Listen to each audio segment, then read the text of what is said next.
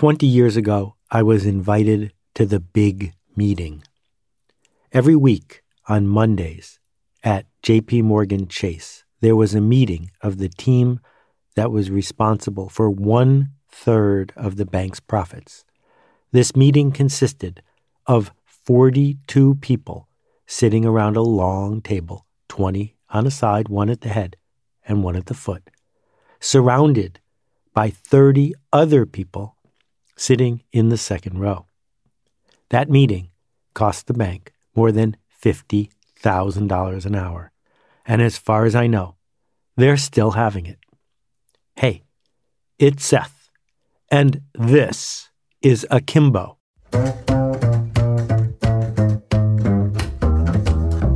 We'll be back in a second after this message from our sponsor.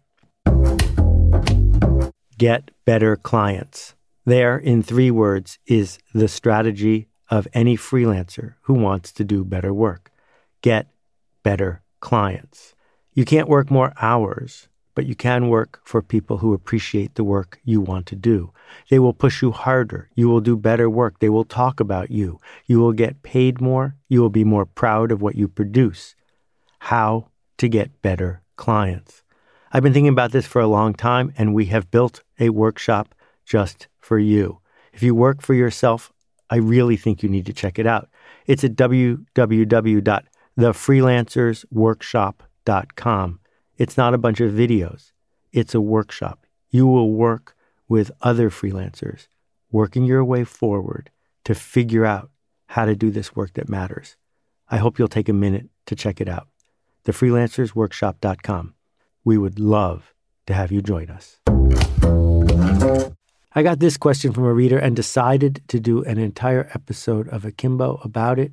It explains why I don't go to meetings and how I avoid going to meetings. Here we go. Hey Seth, this is Thomas from Ireland, a proud Godonite, and I have a question about meetings. You said previously that you save a ton of time daily by not attending meetings, and I was wondering, could you tell us how you work without meetings? For example, what do you do when you need multiple people to discuss something at the same time? Also, do you have any tips for how to stop attending meetings in the meeting-centric culture? Meetings are a culture, a specific culture, a specific act that industrialized organizations engage in on a regular basis. Meetings are expensive, meetings are debilitating, and most people who go to meetings for a living will tell you it's one of the worst parts of their job. Why would something like this persist for so long? One of the most famous paintings in the world, something that's been painted over and over again by many artists, is a painting of a meeting, The Last Supper. Meetings are central to many spiritual and religious observances. But we're talking about a very specific sort of meeting right now. The meeting that you might have gone to just before you listened to this, or the one that you have scheduled later in the day. This is the meeting that might happen on a regular basis. This is the meeting where you recognize all the people who are there. This is the meeting that takes place in person. This is the meeting that starts on the half hour and ends on the half hour. This is the meeting where not very much gets done. There are, of course, a whole slew of other sorts of meetings, one-on-one meetings, which I would rather call conversations, brainstorming meetings that match a specific format. But I'm talking about the general meeting, the all-hands-on meeting, the update meeting, the meeting where we go around the room and everyone chimes in, the meeting where the people in the back row are demonstrating that they belong in the back row and taking notes, and the people in the front are speaking up, the meeting where people talk to hear themselves talk, the meeting where many people don't talk so they don't have to risk hearing themselves talk. If you know what I'm talking about, you're familiar with this sort of meeting. This sort of meeting is probably costing the world economy $1 trillion a year, not just in the lost time, in the hourly wage multiplied by the number of people, but in the deadening effect, in the idea that it is pushing us to phone it in. But now, of course, we live in a world where we don't have to do this because we can just hop on a Zoom call. And yet they persist. We live in a world where we don't have to start the meeting at 1:30. Outlook will let us start it at any time we want, and yet we do it the way we've always done it. Why is this? Okay, so a bunch of reasons. Try to remember a typical big company office in 1965. Here's the way it would work. A vice president, usually a guy, would want to contact and discuss something with another vice president. This other vice president might have an office 30 feet away. The first executive would call his secretary into his office and dictate a memo. The secretary would type the memo, hand it to the interoffice delivery person who would bring it 3 desks down and give it to the secretary of the other executive who would then bring it into his office, and the memo would be complete. This idea of dueling memos, a slow-moving, cover-your-ass, papered-over system for who said what when, was at the heart of how big companies got or didn't get things done. So you could shake things up. If you were Robert McNamara or Mike Bloomberg, you could have a bullpen. You could create a meeting culture where people come together face-to-face and speak their mind. Part of it is an exchange of pheromones, being able to see and smell and engage with someone right in front of you. This can't be underestimated. Mirror neurons, our belief that we can judge other people, the thought of eye contact, our perception of how people dress or sit, the idea of close talkers or interrupters, people who can bring power into the room. All of these things, these very human things, things that go back millions of years, come to the fore in an in-person meeting. And they lead to displays of power. Who gets to sit where? Who comes to the meeting first? Back when I worked at Spinnaker in the early 80s, we regularly had meetings with 7 or 8 MBAs all coming to the same meeting. And what we discovered pretty soon is that it was understood that the person who came last was the busiest, was the most important, was the person who couldn't possibly drag themselves away from what they'd been doing to come to the meeting on time.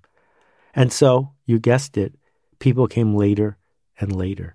And it wasn't until the chairman of the company, Bill, put a big bowl on the table and said, last person in has to put a $20 bill in the charity bowl, that the problem was solved. This power display then reflects back to the idea of fealty, of bowing to power. That if you are going to get on a plane, fly across the country, and sit in a windowless conference room for an hour because your boss asked you to, you're not doing it because an exchange of information is about to occur, other than information about who's in charge.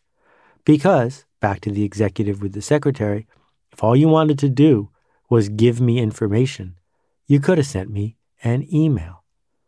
Too many meetings are simply recitations. Recitations don't belong in a real-time environment where we are using up our most precious asset. That leads to fear. The fear of missing out, the fear of speaking up, the fear of saying something dumb, the fear of being voted down. We've all heard the stories of the board meeting where suddenly the CEO is asked to leave the room, and then the board votes to remove him or her.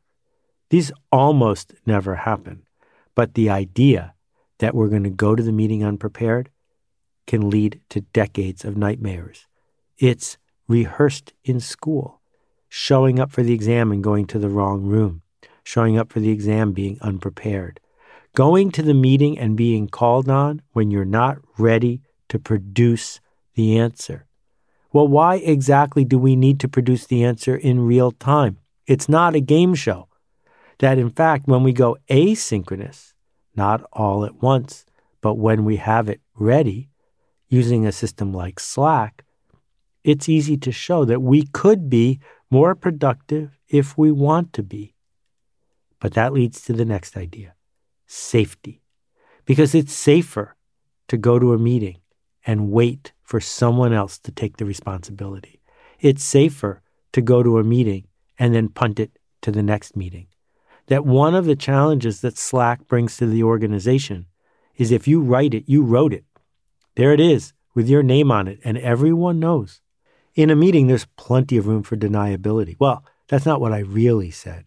In a meeting, there aren't accurate notes of how it all went down. And so something that could be solved in 5 minutes via some quick backs and forths via email or even a phone call, but particularly something like Slack, isn't even solved in an hour of a meeting. But we're in a rhythm. And the rhythm is, this is when the meeting happens. This is how the meeting goes. And if the new boss showed up and said, this 45-minute meeting is now going to be an 8-minute meeting, she could make the meeting work in 8 minutes. But to do that, she would make people uncomfortable because we are comfortable with the rhythm of the meetings that we say we hate because it's safe in there, safer than it would be doing something on our own. And then commitment signaling. Commitment signaling is part of fealty, but commitment signaling means I dragged myself out of bed to get here to this meeting, or I dragged myself away from my office where I was actually doing productive work to be at this meeting. And these commitments in real time, combined with the idea that we're exchanging pheromones, combined with power display, combined with fealty, combined with our almost Jungian connection to the Last Supper, all of it adds up to the in-person meeting is super special. Rands and Repose wrote a blog post a couple weeks ago about how to do meetings when 2 or 3 or 4 of the people in the meeting are coming in via video call. And his answer was, get to the meeting early, set things up in advance, make sure that you are welcoming these people, these remote workers. I don't think he went nearly far enough. What happens if you have a meeting for 8 people, 3 of whom are coming in by Zoom call? If everyone comes in by Zoom call, if everyone stays in their cube or their office, one computer, one person, and they're all on the same footing. Now we're back to what we were started with. We are back to the idea that faces on the screen are communicating to one another on equal footing.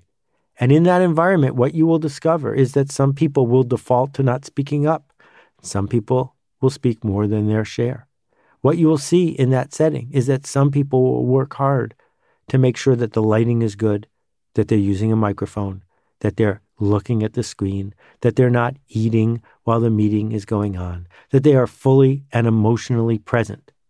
And some people look like they're sitting at home watching a football game, eating peanuts with the light streaming in behind them. They have checked out. Meetings give us insight as to who's up and who's down, who's being honored and who's being disrespected. We live in a meetings culture. It is very hard to change it, even if you're the boss. My friend Toby, who is the boss, who also knows a lot about how to program computers, did something for his company that had thousands of employees. One weekend, he went in and wrote a script for their company-wide Google Calendar. And what he did was he canceled every single regular meeting that was on the calendar. And then he sent an email to everyone in the organization. He said, I just gave you back 4 hours of your life every week. If that meeting that got canceled is important, feel free to figure out how to replace it with something with more alacrity, with more agility that's going to get the job done. If you really need to have the meeting, go ahead and put it back on the calendar. But for the rest of us, we just got the freedom to produce more, which means that we also have the responsibility to do something with that time that just got freed up. So culture is every corner of our lives, everywhere we look. But too often we've ignored the culture of meetings. And I don't think you have to be Toby to change it. Figure out a way to upend the worst meeting of your week, to replace it, to cancel it, to adjust it, to figure out the answer to a simple question. What exactly is this meeting for? If you can answer that question, then you've got a shot at making things better. And if you can't answer that question, don't go to the meeting. Thanks for listening. We'll see you next time. Thanks for listening. We'll be back in a second with a timely question from last time. But first, here's a message from our sponsor. If you want to learn to ride a bicycle, don't watch a video, don't read a book. Hey, it's Seth, and I'm here to talk about the Akimbo workshops. These are interactive, real-time, online workshops that work, and we're devoting 2020 to finding one that matches where you need to go. If you're ready to level up, I hope you'll check out akimbo.com to find out about our proven, effective workshops. Hey, Seth, it's Maria. Hey, Seth, my name's Kyle. Greetings, Seth. This is Steven out in Madison, Wisconsin. Hi, Seth. Alicia from Charleston here. Hi, Seth. This is Anupam. Hi, this is Caitlin. Hi, Seth. Warm greetings from Curacao. Hey, Seth. My name is Nick Ryan from Pittsburgh, Pennsylvania. Hey, Seth. This is Rex. Hey, Seth. Hi, this is Vasilis from Greece. Hi, this is Roberta Perry. My question is... And that completes my question. I love to hear from you. More of us are spending more time at home than ever before. So if you've got a question, I hope you'll take a minute to submit it. Just visit akimbo.link, that's akimbo.link, and press the appropriate button. Hi, Seth. It's Stephanie from Florence, Italy. How can small businesses survive a crisis on a global level? Because I think that with the coronavirus, it will have lasting impacts on global economy for at least 1 year, even more. So I started a business a year ago. It's been going pretty well. Also, thanks to your great advice that you're giving and to your encouragement to do the best work and seek the right clients. But I don't know how it will be going this year. And I was asking myself if you had some thoughts on adapting or advice on how I can adapt and others can adapt too. Thank you so much. Bye-bye. Thanks for this question, Stephanie. I want to begin by expressing my concern and care for anyone who is ill right now or has someone in their family who is ill. We're facing a really tough situation as a worldwide culture, and it's having a dramatic effect on our economy, and it's particularly impacting small businesses. One of the reasons is leverage. The other one is hope. So I'll start with hope first. When you sell to businesses, when you sell to individuals, in both cases, people are buying something they're going to use in the future. Oh, sure, maybe you sell hot dogs at the baseball game for right now, but mostly we're selling something about tomorrow. And so when the world is even more chaotic than usual, it's harder to get people to plan ahead. It's harder to get people to stick to their schedule, to focus on their habits and their goals, which means that disruptions happen. And the second half of it is leverage. That because of the stock market, because of low interest rates, because of banks, because of financial maneuvering, more and more organizations are highly leveraged. Why? Here's a simple example from real estate. If you buy a house with cash and it goes up 10% and you sell it 6 months from now, you make 10% on your money. If you buy that same house by putting 10% down and yet the bank to put up the 90% and the price goes up 10%, instead of making 10%, you double your money because you use debt to make the transaction work, which means you're taking a bigger risk, but your return goes way up. And more we are seeing businesses and organizations extending themselves, hoping that that growth, that leverage, that increase in staff or assets will pay back many times over. And one of the problems with a disruption like we are facing now is it puts huge pressure on organizations, big and small, particularly small, who were expecting tomorrow's returns to be what yesterday's were, but a little bigger, to have to weather an interruption. So what to do about it? Well, the first one is to sit with it and realize stress isn't going to help. That what we need to do is see the people that we serve because they are stressed. They are in a tough spot and they want to move forward. The economy is huge. It's bigger than it's ever been. There are 7 billion human beings active in this economy, all connected all around the world. Somewhere, somebody needs help. They might not need what they needed a month ago or 6 months ago. And that's the advantage a small company has. Because A, you can actually see your customers. You know them by name. You can see the entire list and understand it. And B, unlike a giant organization, you can shift. You can shift the way you speak to people. You can shift what you offer people. And that's why we went into small business in the first place, to be part of a community, to help complete the circle. And so there's the opportunity. The opportunity is to figure out how to create enough slack in your system that you're not completely stressed out about missing payroll. And at the very same time, figure out what your audience, the people who already trust you, actually need and give them that. Day by day, we will recover. Day by day, things will get better. And they will get better faster if we take a deep breath and get back to first principles, which is helping people get what they want and what they need. Here's to good health for everyone who's listening. Go make your ruckus. Thanks.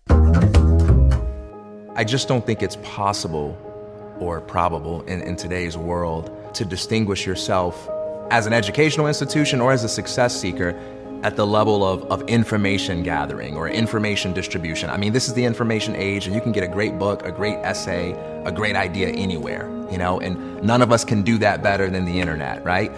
There is no great thought leader who can outthink the internet. Like, we have data. What Alt-MBA gets right is it puts you in a context where you're part of a community that says, yeah, that's good. You got access to ideas, you got access to information, that's awesome, but when are you going to show up? When are you going to face that blank page? When are you going to face the possibilities within you? When are you going to face those fears? I'm not going to let you hide. You got to show up. And that's the hardest part. And it sounds simple. It sounds very commonsensical, but it's the number one reason why we don't write that book. It's the number one reason why we don't ask that question. It's not because we don't know or we don't have the information. We don't have an environment and we don't have a support network that makes it feel like showing up is possible for me. Not just possible for the success stories I see out there, but I can show up. Consider the Alt-MBA. More than 3,000 alumni in 74 countries around the world. Find out more at altmba.com.